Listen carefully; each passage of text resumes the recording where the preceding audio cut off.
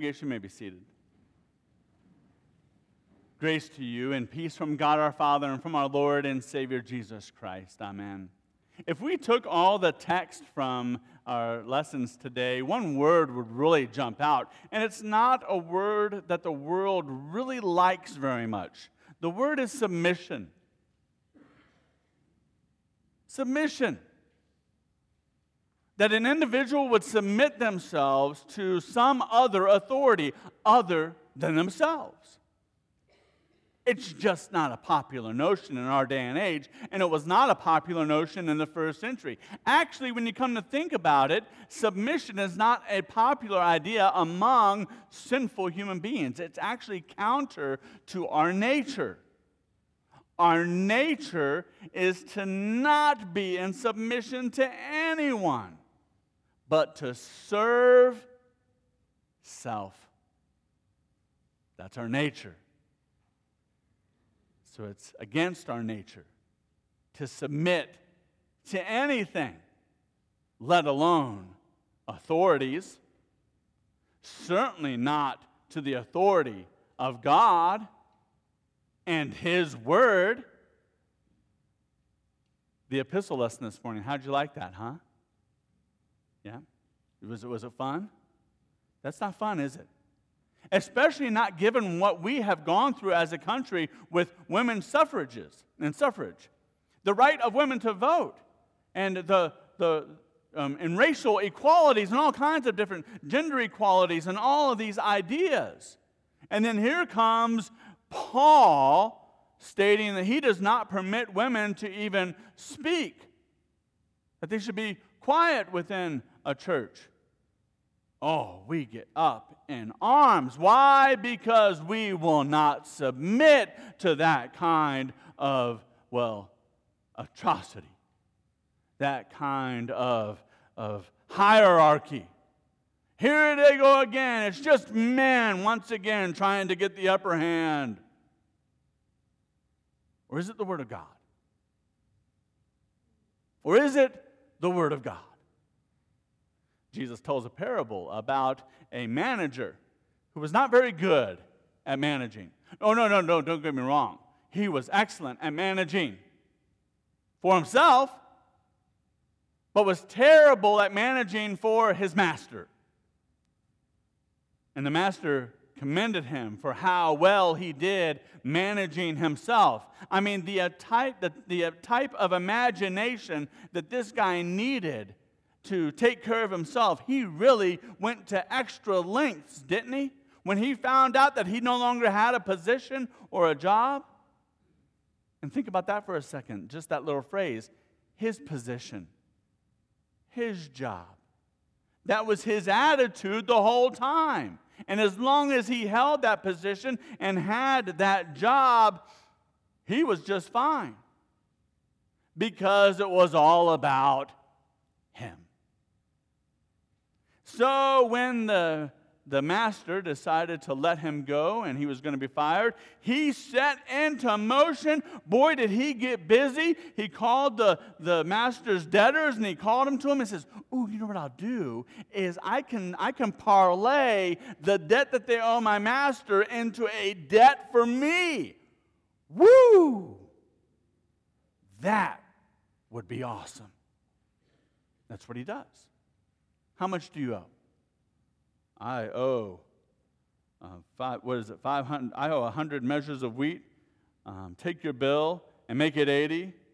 How much do you owe? 100 measures of oil. Take it and make it 50. He cuts their bills, and now they are going to be indebted to him, so that when he no longer has his position and job, he can go to them and say, "Remember when I helped you? Now it's time to help me."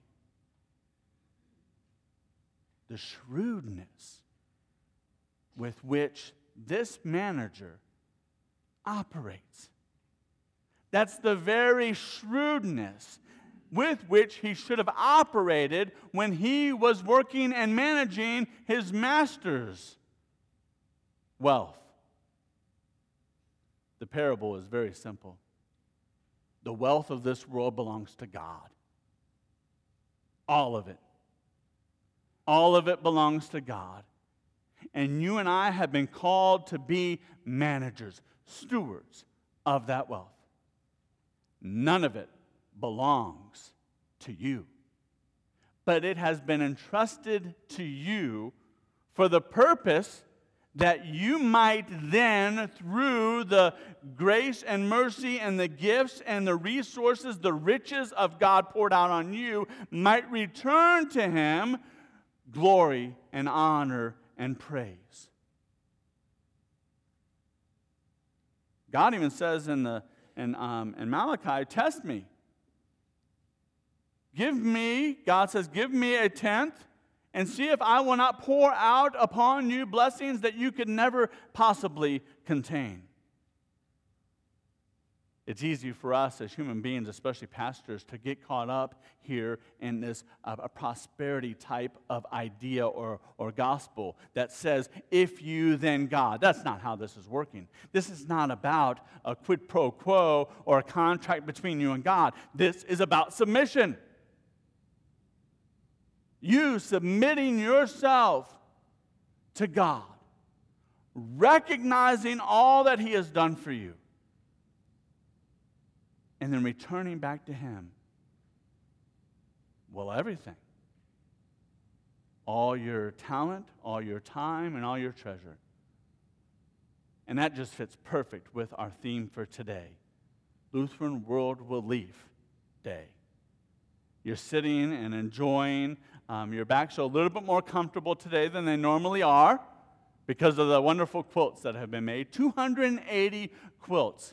These are evidence of the faith that God has created in members of our congregation who come, ladies, every Tuesday, and they sew, they stitch, they tie, and they bring together these otherwise probably forgotten pieces of fabric, and they bring them together so that they might have this kind of second or third chance now to be used to bring warmth to a child or a family in the world.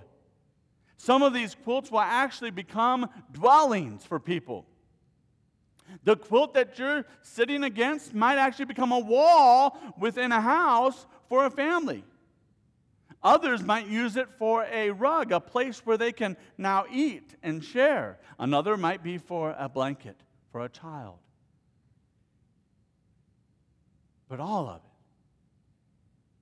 at the bequest of the great manager, the one who has entrusted to us all that we have, our time, our talent, our treasures from God. And so what has happened is you are seeing the process of God's faith in action and in work.